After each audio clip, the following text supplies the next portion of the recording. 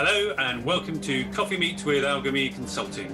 With me, your host, Chris New. Today's podcast is the fourth in a series of podcasts titled New World Under Construction, aimed at providing some insight from key players of the wealth and asset management industry on what it means to run and operate an investment management business as the industry looks to refocus and adapt to a post-COVID world. The theme of this podcast is revisiting the governance model in the wealth and asset management industry. How has the crisis been experienced in the boardroom and what are the lessons learned? Besides prominent issues such as digital, Black Lives Matters, ESG, diversity and economic recession, these present opportunities and risks for the governance model of the industry. What changes do you see taking place in the next 6 to 12 months or even beyond? I'm excited to be joined by two guests who are passionate about governance from different angles and developing governance in the WAM industry. So I'd like to welcome Margaret Cullen, founder and principal of Think Governance Limited. She's a lecturer, a researcher, a consultant, and also, very importantly, an independent non-exec on funds. So welcome, Margaret. Thank you, Chris. Great to be here. And also with me, I'm very excited to have our first returning guest, Colin Bennett, who's head of digital distribution at GAM, amongst some other interests, including an author, a speaker, entrepreneur, and many other things. So Colin, welcome back. Hello. Hi there. Point out, Colin, you're acting here in independent capacity.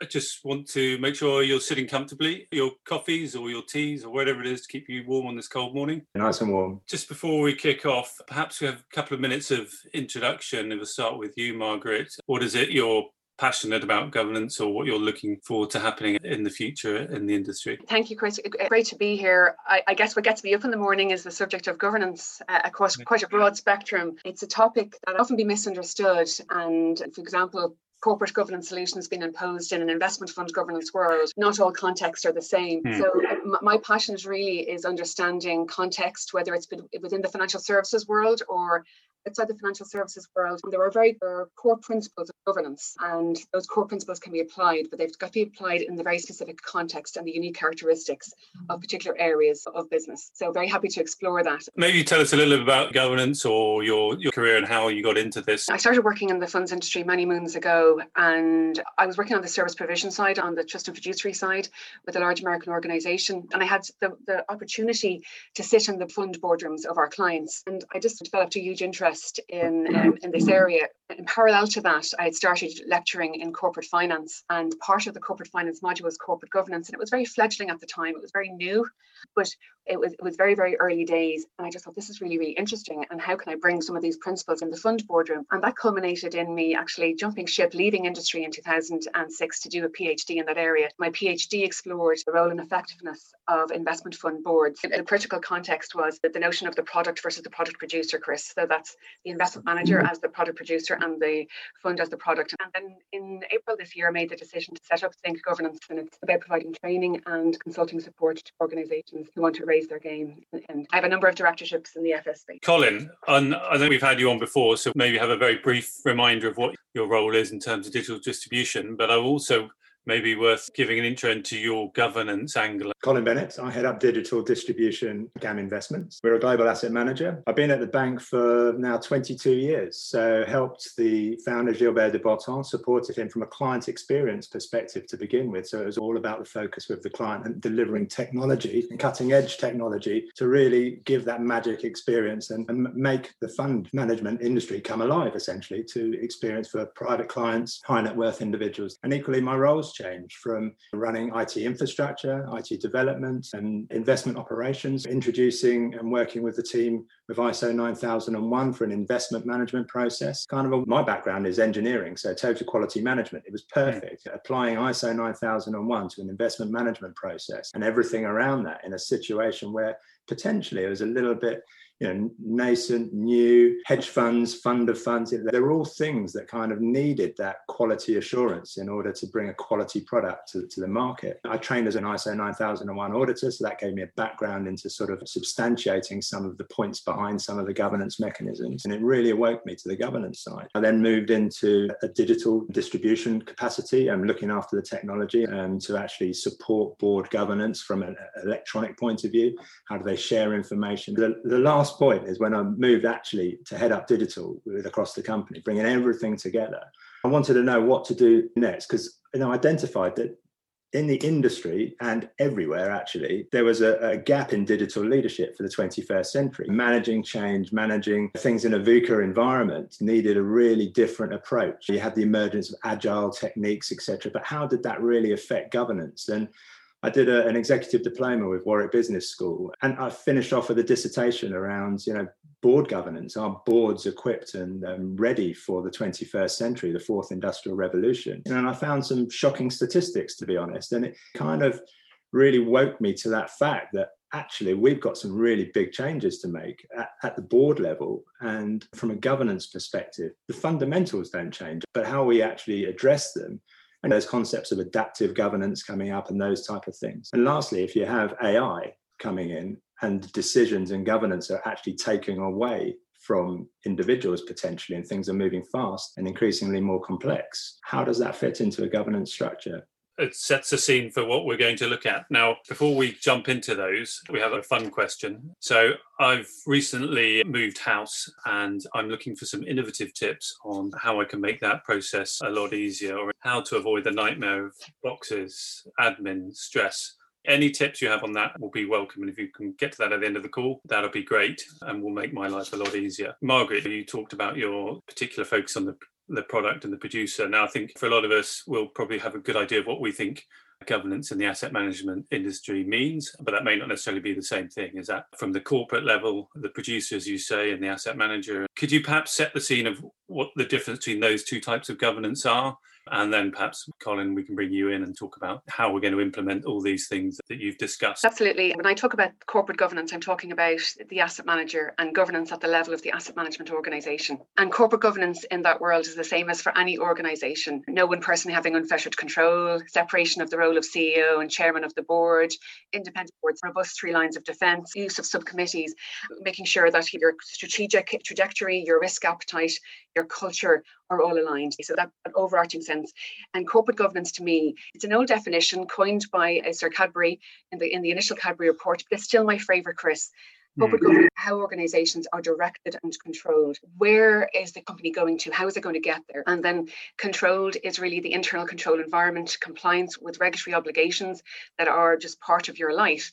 So we can have the most highly regulatory compliant and controlled organisation, but if we're not strategically astute and we don't move on and we don't progress and we don't respond to the environment that we're operating in terms of our investor needs and so on, strategically we will fall behind. But within asset management, what is a key thing of what they do? Well, they provide superb conduit vehicles between their expertise and underlying investors who don't have that expertise.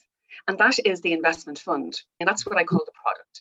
So I need that conduit. I need to invest in an investment fund that will give me access to the market. And this is really important. Depending on my risk appetite as an investor, I will invest in this product. And very often, Chris, the confusion is made because regulators often, indeed in industry, tend to think that the governance of the product has to be the same as the corporate governance, the governance of the asset manager.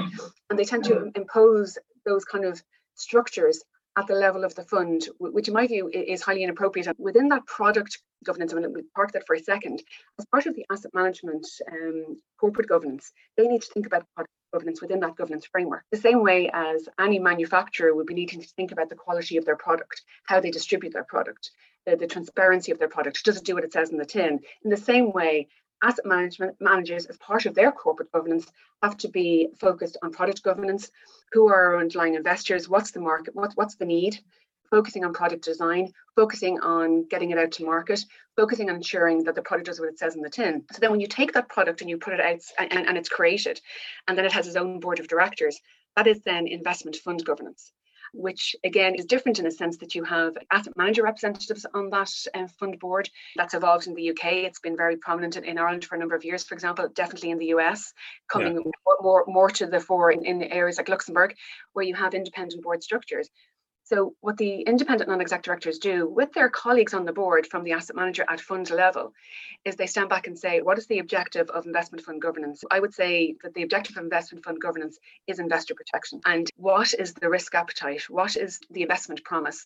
that the investor has bought into? And how do we make sure that this investment fund does what it says in the tin? And how do we ensure that conflicts of interest don't obscure that? And in the terms of New World under construction, was defining that problem as the asymmetry of information and also the ability to sort of identify that potential risk or the mismatch of risk. Oh, a million percent. I think Colin's already said it. The core principles of governance are always there. The core principles of governance really don't change. As the industry evolves, what we need to do from a governance perspective is identify what are the risks within the company or the service providers that we utilize? What are the risks to the investors?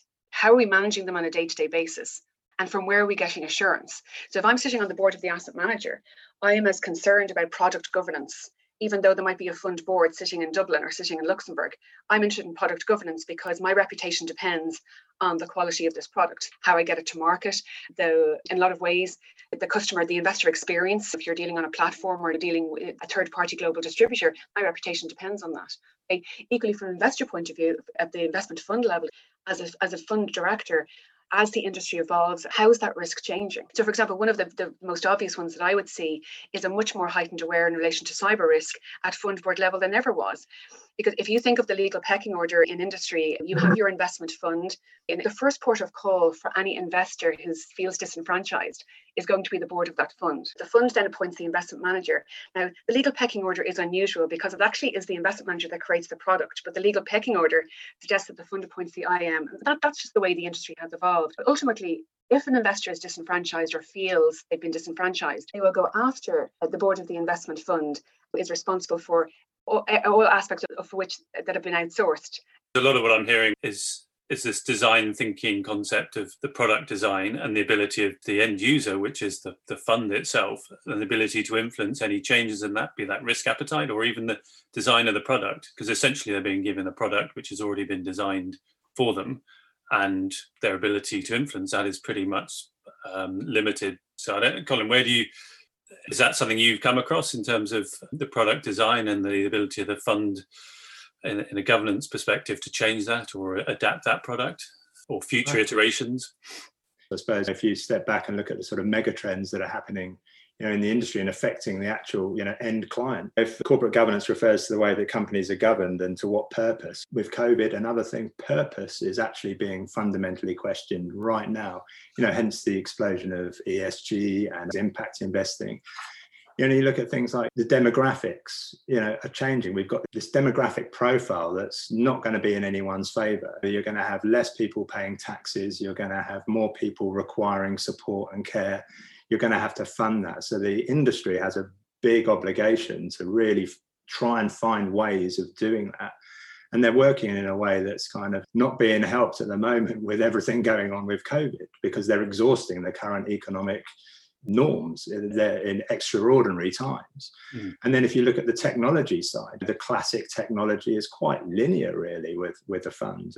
You're working with markets, data and all that sort of thing. You've got the intelligence of the fund manager and the teams and the research and getting all these things together to really make that product right for a client type. But that client type is becoming almost like, in marketing terms, the segment of one. Each client is individual. You need to almost deliver at an atomic level a personalized product. So how do you do that with your current infrastructure and your current organization, your current governance structures, and support that? Equally, the environment's changing all the time, obviously. So there's new levels of consideration that again comes up with its own governance challenges. Standards around ESG, what are they? What are we actually measuring against? Is everyone measuring the right thing? And then society values and behaviors and ethics. Culture's massive around this within an organization, and I think organizations are changing the way they are. They're a lot more inclusive, they're a lot more diverse, they're a lot more authentic, they're a lot more transparent, and they have to be to survive, quite frankly. And if they don't, something will happen. And I don't think it will be in the positive direction. And when you get all these things churning up, how you actually adapt to that is very important. And just coming back to the technology piece, this is a core thing that is changing so fast and at pace. I know from delivering technological change, the governance around that has to happen very quickly, and you have to have it inbuilt. It's almost like it is part of the process. And I think something that the industry needs to address is how do boards adapt to that pace and that engagement that's required in order to have the controls and the understanding. It's a real challenge. And AI is not going to help that, because AI is going to start bringing a level of automation and intelligence that is actually beyond the control of individuals. How do you get back to that point that you can control unless you think about it right now and do it right? Margaret, what your thoughts are on what Colin's just said, because you talked about the fact that there's an asymmetry of information. Where do you see the governance model moving in? Where do you see that going based on that type of moving parts, be it changing culture, changing products, and the ability to embed technology? Again, I see the innovation at the asset manager. How are those boards going to change? If we go back ever so slightly to Colin's reflection on the purpose of companies, I think he's really hit the hot spot there. Because first of all, organizations defining in the asset management sector what their purpose is, what they're trying to achieve, and equally remembering that asset managers are engaging on the other side with companies who are looking for access to capital. And in this whole new world of what I would probably call stakeholder capitalism, when we've talked about ESG, but this is really around a wider stakeholder perspective, the extent to which asset managers are engaging in the long term with companies and giving them time to bed down some of the more E and S aspects of that strategy. So I think that asset managers at corporate governance level have to focus on that and work with companies for that long-term goal of getting us where the EU action plan really wants us to be in terms of sustainability, our societal footprint and all that kind of thing. That has to find its way into that purpose discussion, Colin. So I'm really glad you brought that up. On the technology front, on the fund governance side, an investment fund, but the product by its nature is the conduit between the risk taker, the investor, and the product producer. That is the contract. And that fund with its board of directors is always going to outsource. It's going to outsource to the investment manager, and it's going to outsource to the service providers that the investment manager, the asset manager, has chosen to provide services, administration, transfer agency, and so on.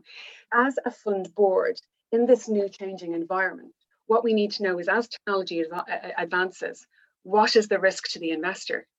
Because at the moment we would concentrate, and quite rightly, we've concentrated on things like the integrity of the valuation. We have focused on things like adherence to investment restrictions and so on. So what is it about what's happening within the asset management's infrastructure and the service provider's infrastructure in the relation to automation that actually increases or decreases? And in some cases, it could decrease the risks to the investor. The easiest thing in governance is to put the structure in place.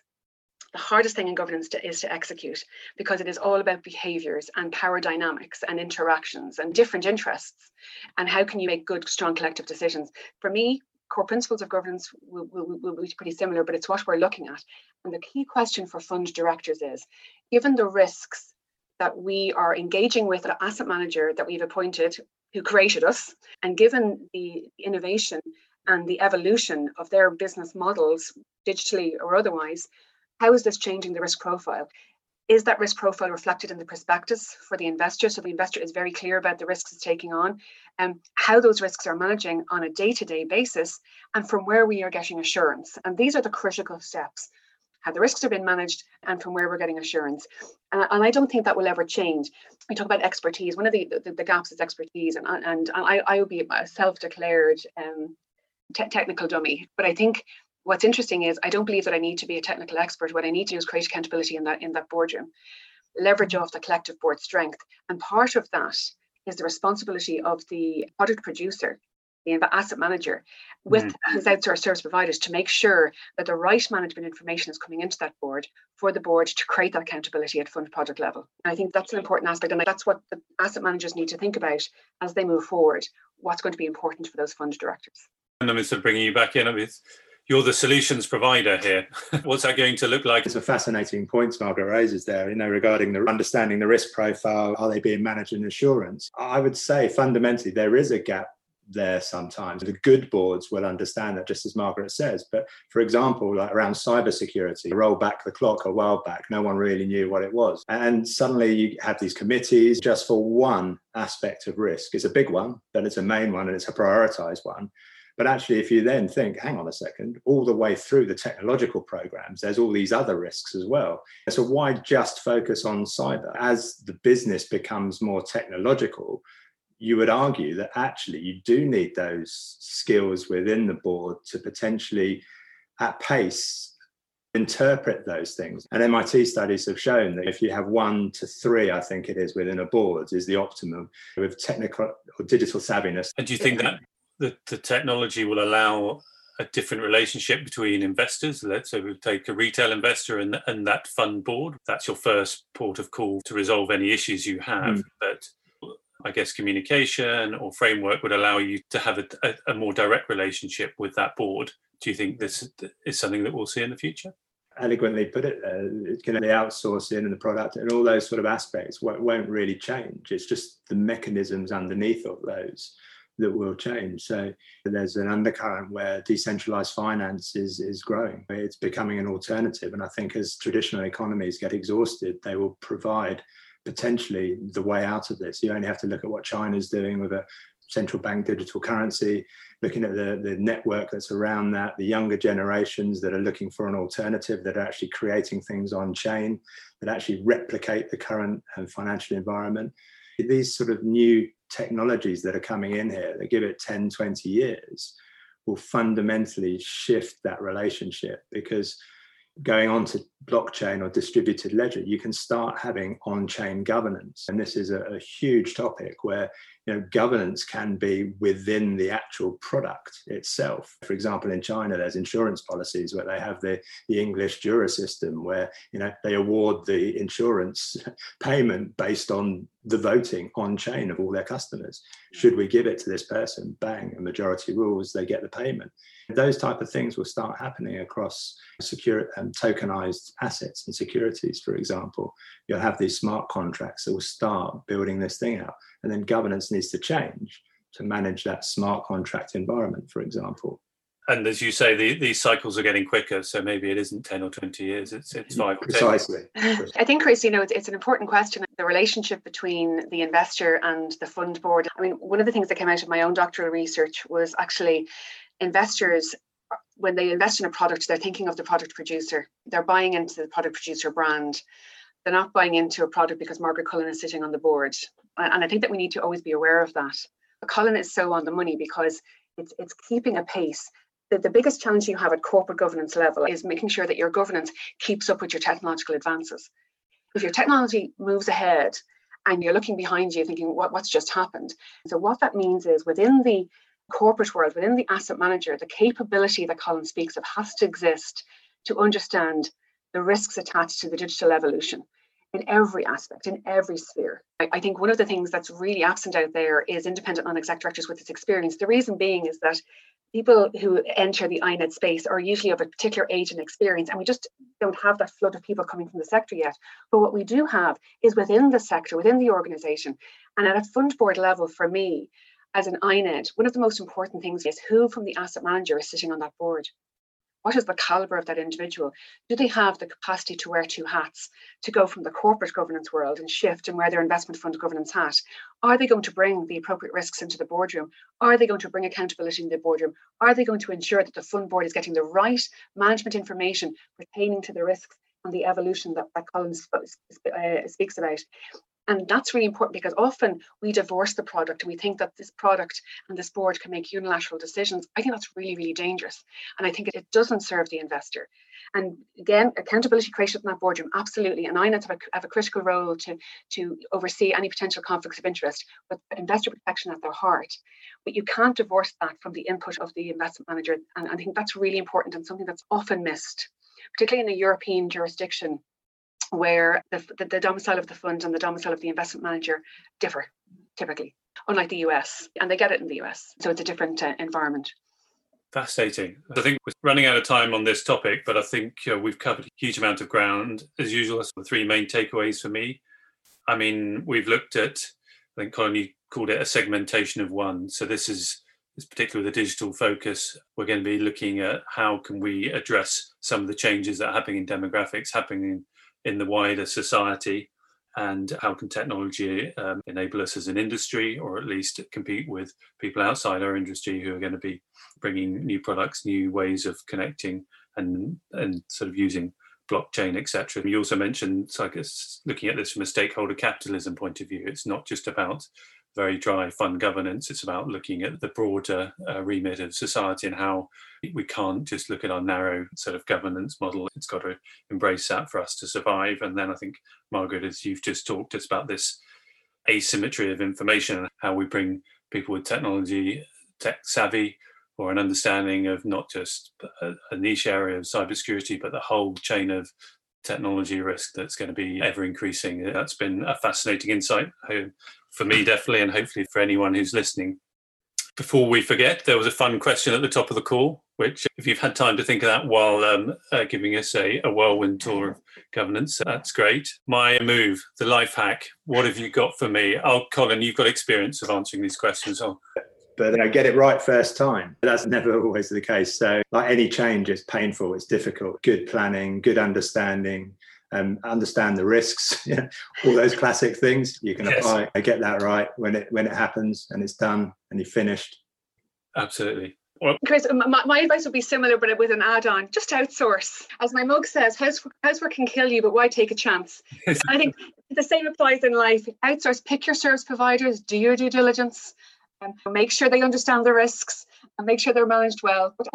Wonderful. Two very good answers, but I particularly like yours, Margaret. So I will be outsourcing all further work on this. So firstly, thank you very much, Margaret, Colin. It's been great to have you on again, Colin. And Margaret, thanks for joining us for the first time. I'm sure we will see you again.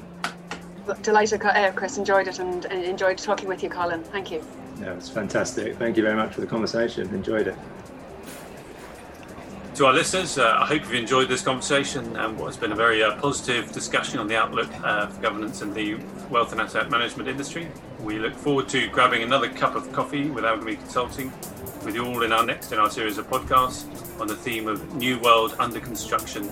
If you want to discuss this podcast further with us, have any questions, or would even like to be part of our series New World Under Construction, please get in touch with us through info@algomiconsulting.com or via LinkedIn, Algomi Consulting. Thank you all and goodbye.